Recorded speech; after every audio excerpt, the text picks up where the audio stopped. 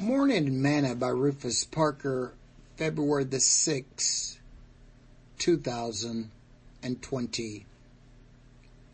The power of the cross. For the preaching of the cross is to them that perish foolishness, but unto us which are saved it is the power of God. 1 Corinthians chapter 1 verse 18. Today's morsel. Last year I published a book titled The True Cross Bearers. My goal was to show that if we are going to carry the cross that Jesus said that we should carry, then we needed to understand what he meant. Paul says that the preaching of the cross is to them that perish foolishness.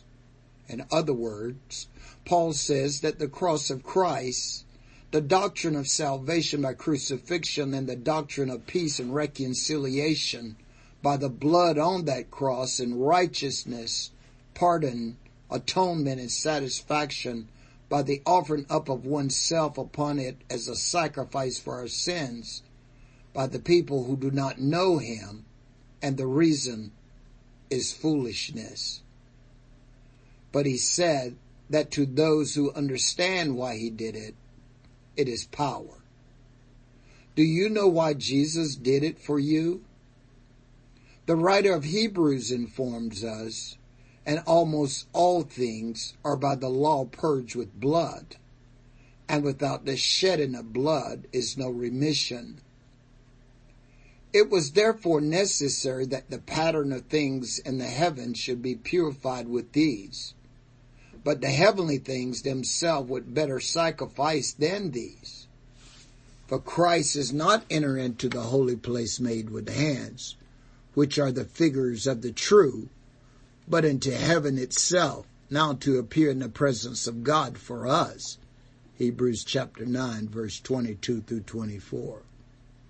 If we do not preach the cross, the gospel, people will remain foolish, powerless, and die in the trespasses and sins. Take up your cross daily and follow him. Sing this song with me today. So I'll cherish the old rugged cross till my trophies at last I lay down. I will cling to the old rugged cross and exchange it someday for a crown. Taught for today. Keep your eyes on the cross.